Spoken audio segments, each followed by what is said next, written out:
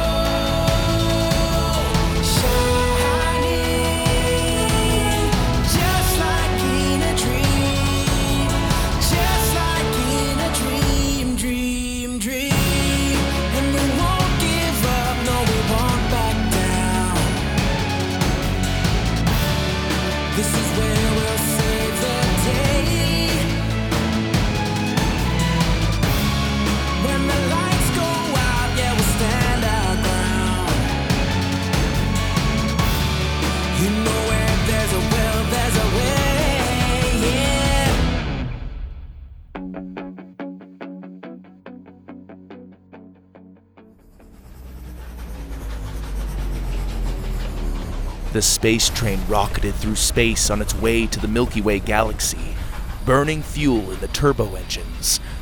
Hiding in the computer lab car and trying to remain upright in his seat amidst all the quick turns was Doug. He checked over his shoulders for the 10th time before continuing a video call with the doctor. "You're telling me you had no idea the Rocket Man was planning that distraction?" he said furiously. "We lost precious time." "I can't know everything, Douglas," the doctor sneered. "I can't see the future like that girlfriend of yours." His face looked huge from standing so close to his prison cell's camera. Doug glared at him. "She's not my girlfriend." "If you say so. I had heard whispers of a possible attack on Earth, but I didn't want to sound the alarm before I knew more. You learned more during your visit to his secret base than I was able to gather." "Have you looked over the plans I sent you?" "I have." "What do they mean?" "It was a mess of information, if I may say so. Nothing is certain, but it does seem clear he plans on taking your last group of prospective students." "Is he going to blow stuff up? Did you see the diagram of the missile?" Doug was struggling to control his volume. "It is possible. He has proven that he isn't afraid to blow stuff up to get to you. Remember, the more bombastic a scene he creates, the better. He wants to be remembered." "He'll be remembered as a cocky coward," Doug mumbled. "To some, yes. But the universe is quite large, Douglas. There are enough people out there who are warped enough to see him as the hero." "What do we do? We're heading to Earth now, but he's already ahead of us." "First, you must work with Echo to make sure he and the other Wanderers at the Academy are ready to use the connector. We will need it." "I'll make sure of it." "I have come across new intel that may prove useful, but you must do exactly as I say." "Understood." "About that missile." While the doctor coached Doug through his plan, Doug could hear Goro's robotic joints approaching. Getting the last few details he needed, he quickly ended the call just as Goro walked into the room. For a moment, Goro looked between Doug and the computer screen that had just shut off. Forgive me if I startled you, Captain. Did I interrupt a call with your family? Doug's heart was pounding. He could feel his neck getting hot. No, I mean, yeah, I was talking to my family, but you didn't interrupt. We were just finishing up. Goro looked at him for a long moment. I am sorry you and the others haven't had more opportunities to visit your parents back at the academy lately. I do hope things quiet down once we have captured the Rocket Man. Me too, Doug agreed. He didn't like the skeptical look Goro was giving him. There was a long, uncomfortable silence before Goro finally continued. We are all in the planetarium, awaiting your orders. Doug nodded. On my way. Doug followed Goro to the planetarium, where Lydia, Dallas, and Leo were waiting for him. Dallas was telling the others a story. Finally, I sit up at the end of the movie, and who's on my seat? Berta! All squished onto my chair, blinking up at me. I was like, Dids! So that's why my butt's been vibrating for the last couple of hours. Leo and Lydia laughed. Doug took a seat next to Lydia. Where have you been? Lydia whispered. You missed the video call with Blaberta and the Gorfies. Doug briefly met eyes with Goro. I was just calling my family. Goro took his position behind the podium and clicked a button on his arm, making the domed screen above display Earth, along with a list of the prospective students. Red dots covered the globe. Here are the locations of the final group of prospective students. There are nearly 30 of them, spread out across the planet. They were saved for last for a reason. Picking them all up with the consent of their families is going to be one of our greatest challenges yet. And now with the Rocket Man ahead of us, it will be infinitely more difficult. Have our surveillance drones picked up any movement in the area? Doug asked. I'm afraid the drones have been disabled, Captain. It appears the Rocket Man was anticipating the surveillance, so he used the same code Leo used to get into his secret lair to disable our own drones. We're going in blind. Leo looked furious. It's not your fault, Lydia assured him. Leo didn't look satisfied. He gestured typing code and then pointed to himself. Stop beating yourself up, bro, Dallas said. The drones were just a cheap lookout anyway. Having them down doesn't change the fact that we're going in hot. Are we ready for our meteor descent? Doug asked. Leo nodded. The shields are lowered to 35% to increase burn-up, Captain, Goro confirmed. Leo will steer us in at an angle that will make us appear to be a meteor. He displayed a short animation of the train descending like a meteor on the screen. Perfect, Doug said. Where's the highest concentration of prospective students? Goro zoomed in on a group of kids. The Watabi family. They are a group of 5 very gifted siblings who live with their parents in Zimbabwe, Africa. Their creative reasoning skills are off the charts. Let's start there, Doug said. Hopefully we can get to them before the Rocket Man does. Can we boost the train's shields before we get to Earth? I don't want to reach the galaxy with our shields down only to get pounded by fistbots that are waiting for us. Leo shook his head. Leo is correct. We cannot power up the shields now. It takes time to increase and decrease the shield's energy field. Lydia sighed. Oh, we better go in fast. I agree, Doug said. Let's hit the boost as soon as we're in the Milky Way and jet to our target as fast as possible. Can you get Echo on the line for us?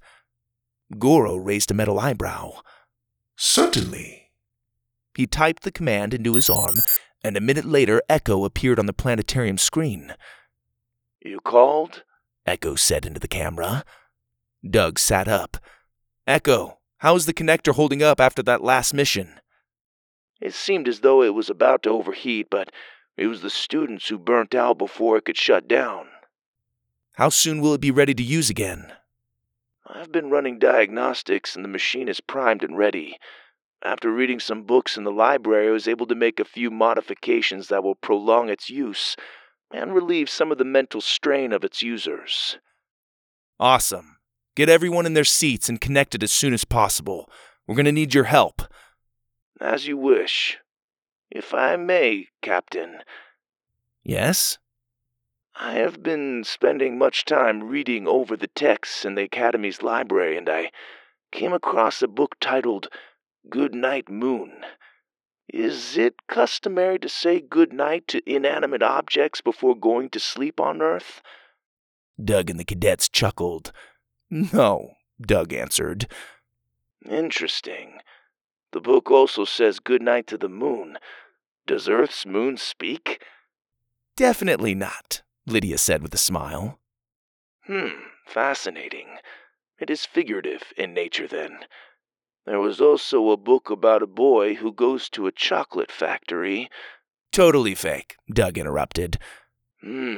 Quite unfortunate. Echo. Yes? Please get the students hooked up to the connector. Of course. My apologies, Captain. After the briefing in the planetarium, Doug headed to the Cosmic Cafe for a snack. He stood at the ice cream sundae machine, holding down the lever, making a long snake of vanilla ice cream swirl into his bowl. He let the ice cream stack until the swirl was towering high above his bowl.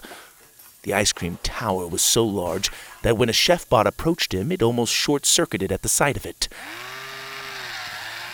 Can I help you with your... Whoa! Toppings? I'm good, Doug said, scooping on mounds of crushed Oreos. The chef bot watched in amazement as the ice cream tower soon became a huge blob of chocolate sauce, cookies, and an avalanche of sprinkles. Perhaps I should call a medbot to be on standby, Captain? Are you kidding? This is nothing. Doug almost dropped the unwieldy monstrosity of a treat on his way to the table. The chef bot continued to stare in shock as the boy dug into it. The other chef bots behind the counter were watching now too, chattering amongst themselves. You missed something, Lydia said, walking over and sitting next to him. Maybe you'd like to put the whole ice cream machine on top while you're at it? Maybe I will, Doug said with a mouthful, a colorful goatee of sprinkles decorating his face. The chef bot rolled back over with a pitcher in hand. Captain, would you like some water to wash that down? No, I'm good. Doug noticed that the chef bot was now wearing a t-shirt with a picture of him and the words Mind Builder above it. Where'd you get that? This? I ordered it from the Mind Builder fan club website. I have it in several colors. I am especially fond of the tie-dye version. Lydia giggled. Doug shook his head. Oh, this is embarrassing. What? What is he doing now? The robot had his eyes closed and was holding out his free hand and shaking it. Lydia smiled. He's mind-building. Is that what I look like when I do it? Pretty much. The robot hummed and shook his hand some more. Doug played along. Whoa! You built me an ice cream sundae. Thanks. The chef bot opened his eyes, slightly disoriented, and smiled brightly. You are quite welcome. If there is anything else I can do, just ask. Will do. Lydia shook her head and giggled. Wow, even the chef bots are your fans. Doug got another spoonful of ice cream. I didn't know they bought stuff off the internet. I wonder what other kinds of stuff they buy. Lydia looked over Doug's dessert disgusted. Doug, you're eating like this is the last bowl of ice cream you'll ever have. What's going on? Doug shrugged and took another bite. I'm just hungry. Lydia's smile disappeared. She glanced out the panoramic cafe windows at the glittering space dust passing by outside, and then back at him. What did he tell you? Doug stopped briefly but wouldn't look up at her. Nothing. Doug, when are you going to realize this is a really bad idea? Taking advice from the doctor? This is crazy. Doug glanced around nervously. Shh! Don't worry about it, Lydia. I've got it under control. control? Lydia sat back and folded her arms. She nodded to the mess of an ice cream bowl. Is that what this is? Now is not a time to go rogue on us. We are a team. If you try to get all secretive, we can't help you. My vision... Doug finally looked up. It's growing stronger. Uh-huh. The red planets, the giant crystals, the countless screens, the pricks of light, the space battle, the big fiery engine, the kids huddled in a dark room. It's not hazy anymore. It's clear. The last time my vision was that detailed, something big happened, remember? We fought for the Academy. I said I have it under control. Lydia shook her head. Doug could see she was clenching her jaw. Promise me you won't do too much yourself. There was a long silence that was eventually interrupted by the chef-bot approaching the table with a massive bowl of candy. He was now wearing a wig that looked weirdly like Doug's hair. From the kitchen crew, The chef-bot said, setting the huge bowl on the table. in case you needed more sugar. Doug raised an eyebrow at the chef-bots, who were hiding behind the counter and giggling. He stood up to leave. Lydia grabbed his hand. Promise me, Doug. Doug looked into her pleading eyes for a moment, and then, saying nothing, walked out of the cafe. A couple of hours later, Goro called all the cadets to the cockpit. They were about to enter the Milky Way galaxy. Are the shields ready? Doug said, walking into the room. Leo sat typing frantically at the control panel next to Goro. He gave a thumbs up without looking up from what he was doing. How close are we? Dallas asked, looking out the cockpit window. We will reach the galaxy's edge in the next few moments, Goro said. As they increased speed, comets and space dust became a blur outside their window, and the sun grew even larger. Goro looked at Leo's screens. Entering the Milky Way in 3, 2, 1. Doug braced himself. He was sure the Rocket Man would be waiting for them, ready to pounce. But, to everyone's surprise, nothing happened. Dallas squinted out at the peaceful, starry landscape. Why aren't there fistbots trying to punch our lights out? He's not going to attack, Lydia whispered. Not yet, at least, Doug added. They watched out the window as the train zipped past icy blue Neptune. It curved around the planet Uranus and cruised under Saturn's rings. The train snaked over the top of Jupiter's surface of giant swirling clouds, passed by the rocky red ball of Mars until finally a little blueberry of a planet came into view. Approaching Earth, Goro announced. Setting our destination coordinates. He punched commands into the control panel. Slow our descent to wait for incoming meteors. Leo brought the train to a slow cruise. Earth filled the cockpit window in all its blue-green brilliance. Doug lost himself in the beautiful swirls of white clouds, the green and yellow landmasses sitting in the blue oceans like puzzle pieces, the dark portions of the planet that were covered in tiny pricks of light. Some of the tiny pricks of light were moving. I've seen this, Lydia said, in my vision. Then we're on the right track, Goro said.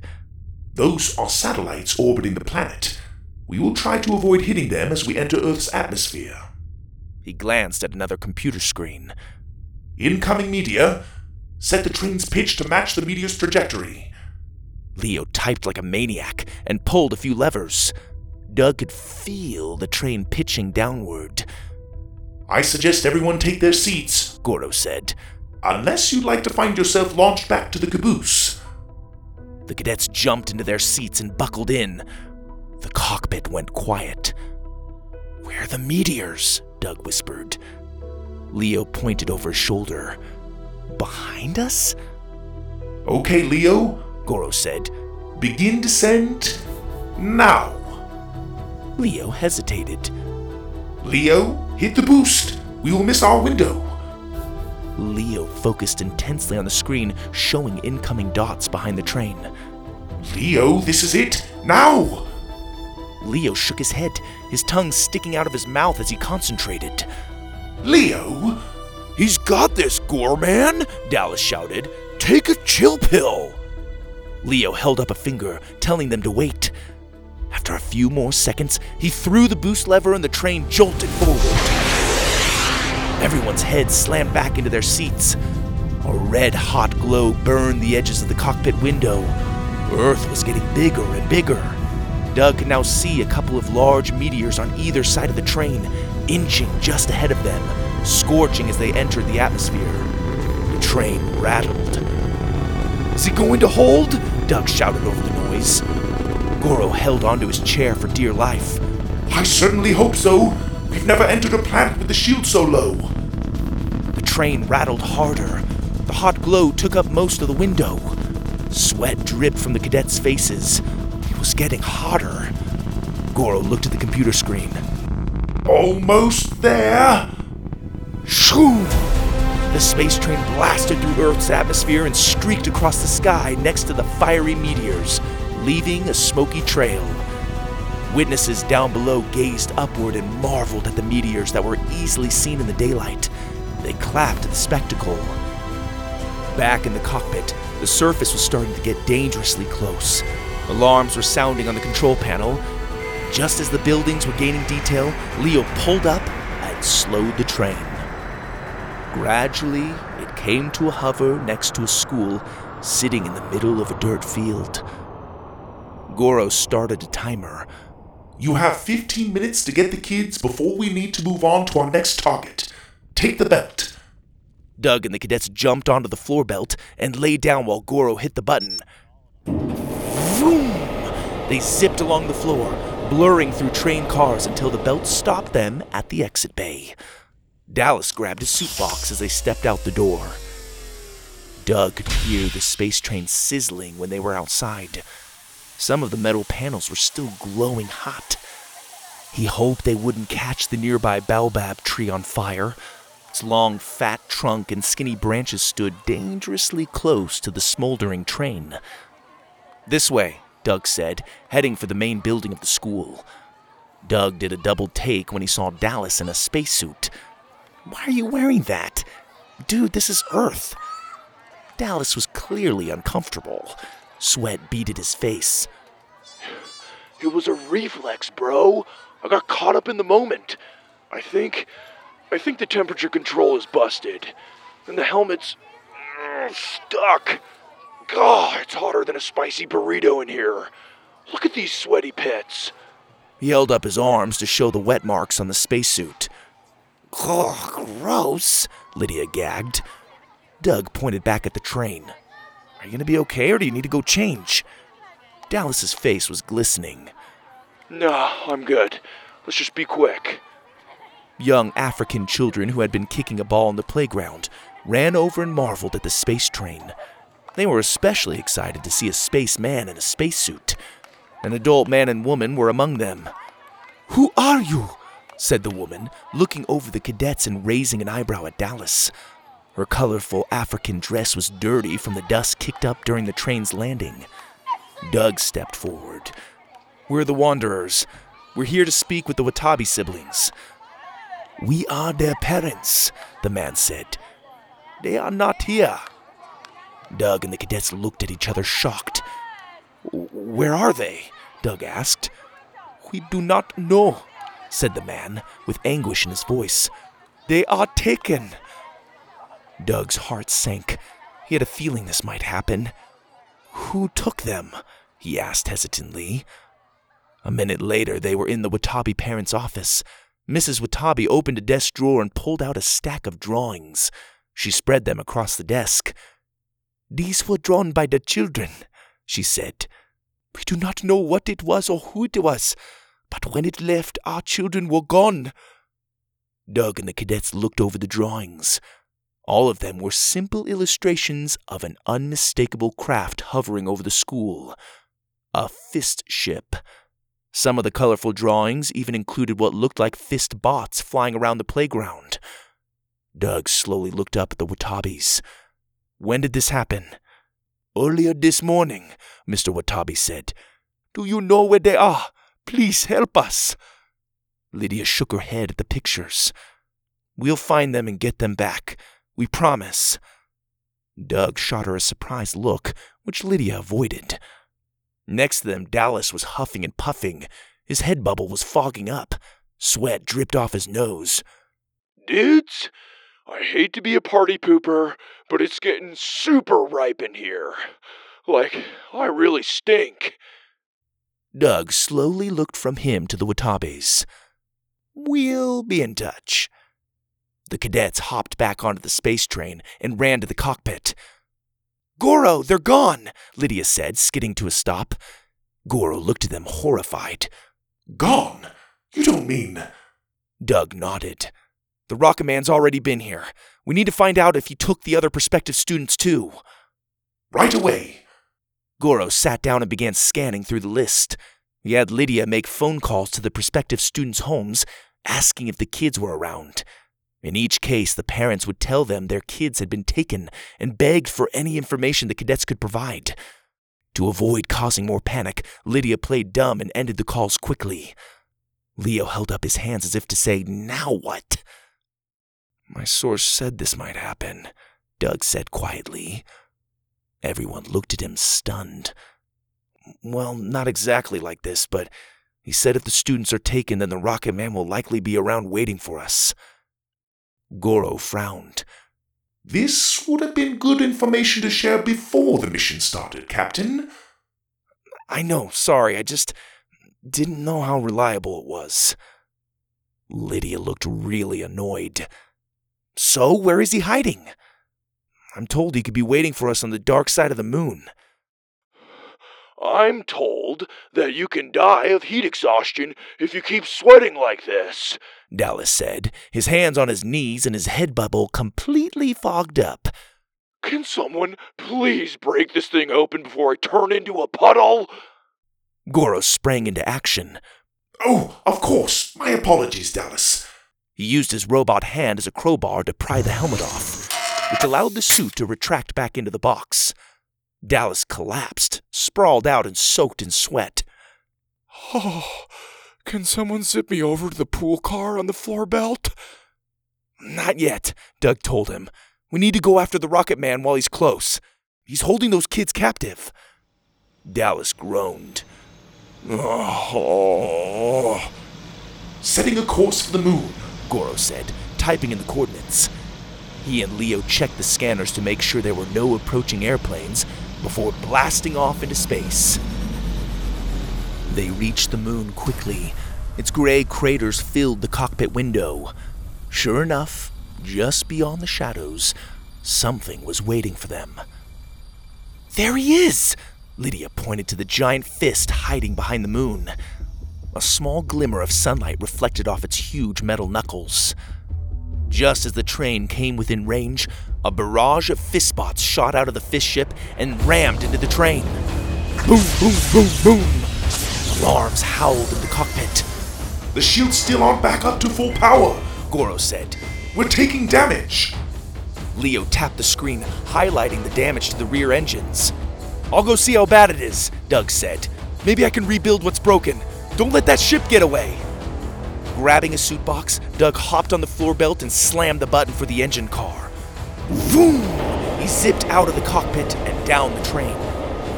Lydia watched him go. Doug slowed to a stop in the engine room. It was a good thing he'd put on the spacesuit. There was a hole blasted into the side of the engine car. Pieces of engine and fist spots floated slowly through the room. Holding out his hands, Doug closed his eyes and immediately went to work mind building. Back in the cockpit, Goro was bringing the train closer to the Rocket Man's fist ship. Have the laser cannons ready for another wave of bots, he ordered. Leo charged the laser cannons that popped out from underneath the cockpit. Dallas pointed to the dozens of little dots approaching on the radar screen. Here they come! Back in the engine car, Doug jumped as the door slid open behind him, and Lydia came riding in on the floor belt in a spacesuit. What are you doing?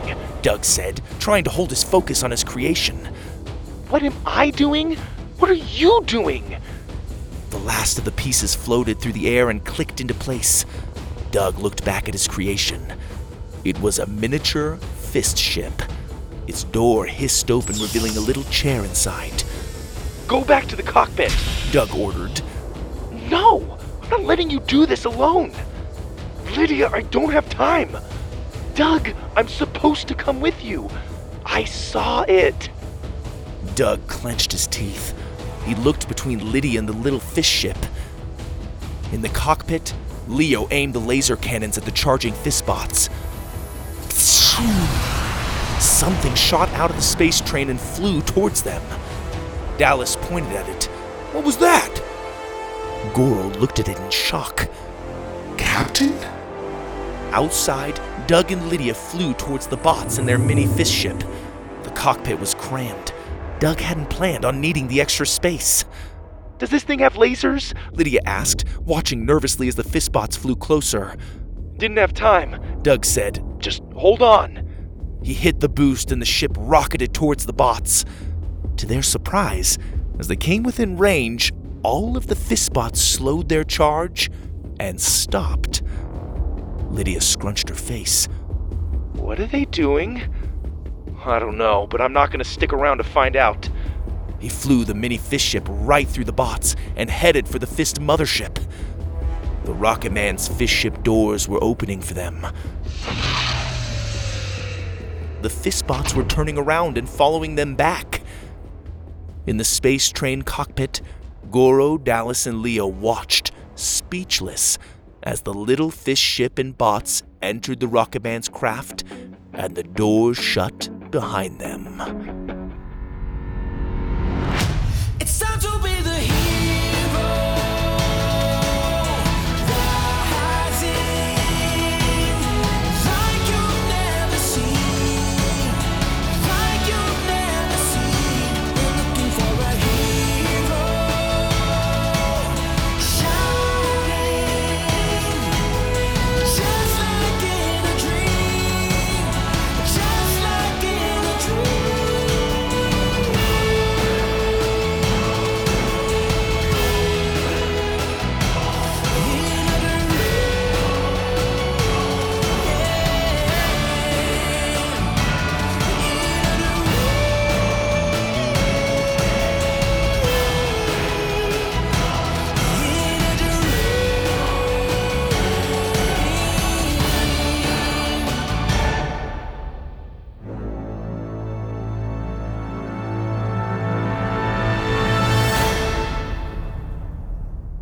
Hey Rocketeers, hope you enjoyed that episode. I want to thank my mom Roxanne Webb for doing a super quick edit on this. Mom, you're amazing.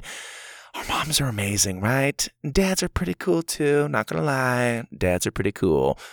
Rocketeers, I want to see some fan art from Space Train, so maybe your parents can help you share a picture with me, either through Gmail at purplerocketpodcast@gmail.com, or parents, you can tag the Purple Rocket Facebook or Instagram pages, and we can share it with all the listeners. I want to see some of your drawings of these scenes. I love seeing your interpretations of the characters and the different events that have gone on in the Purple Rocket. It's so fun.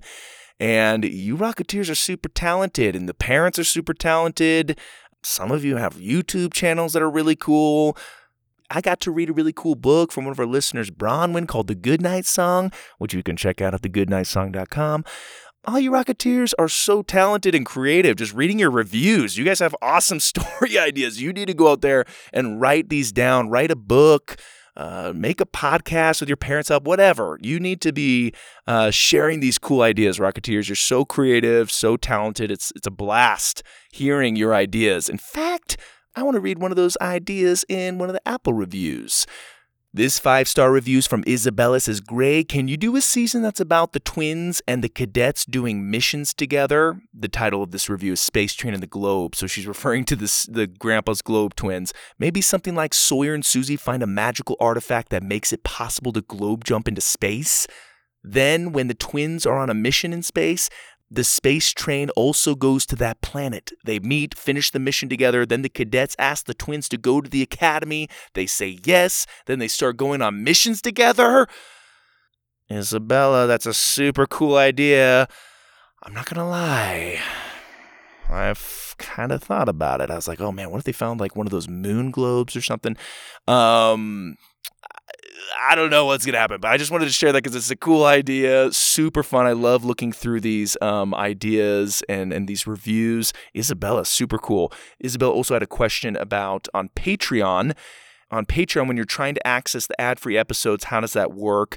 When you become a patron, your parents should receive an email with a link to the RSS feed of the ad-free episodes. So you can listen to all the ad-free episodes right there on Patreon or through the Patreon app, and you have a little link to click open the PDF read-along versions. It's really good to help you improve your literacy. But there's also an RSS feed that you can subscribe to. So I put it on my phone, for example, and anytime I release a Patreon episode that's ad-free or a Patreon special story, because sometimes like, you know, every month or so I release like an exclusive Patreon bedtime story that I tell to my kids. When I release that, it'll actually show up in Apple Podcasts or whatever podcast app you use, Spotify, whatever. So your parents should have got an email on that, but you can listen to those episodes ad-free on Patreon. So that's also a plug, shameless plug for Patreon. Thank you, patrons who are helping support the show. If you want to help support, you can go to patreon.com/Purple Rocket Podcast. It's amazing, you guys. Thank you so much for your support. I've also been reading a bunch of these reviews that say you've been telling your friends. Rocketeers, thank you so much. That's the best compliment you can give me, is seriously spreading the word, telling your friends, your cousins, your family about these stories. That's the best. Listening to an episode with them to introduce it to them. So cool. I thought, maybe at some point I'll do a competition where, if you share the podcast with a friend and mention their first name in a review or something like that, maybe I can enter people in to some kind of raffle or drawing to send them some free gear like t-shirts or something. I don't know. I'm not saying I'm doing that right now, but if you like something like that, definitely shoot me an email or let me know, you guys. I'd love to get your feedback, but I want to encourage you to share it with your friends because your testimonials are the best. Hearing your personal experience, it's amazing. Rocketeers, you're amazing. Thank you so much for listening, and be sure to stay tuned for the last few episodes or so of Space Train. Till next time, this is your host, Greg Webb.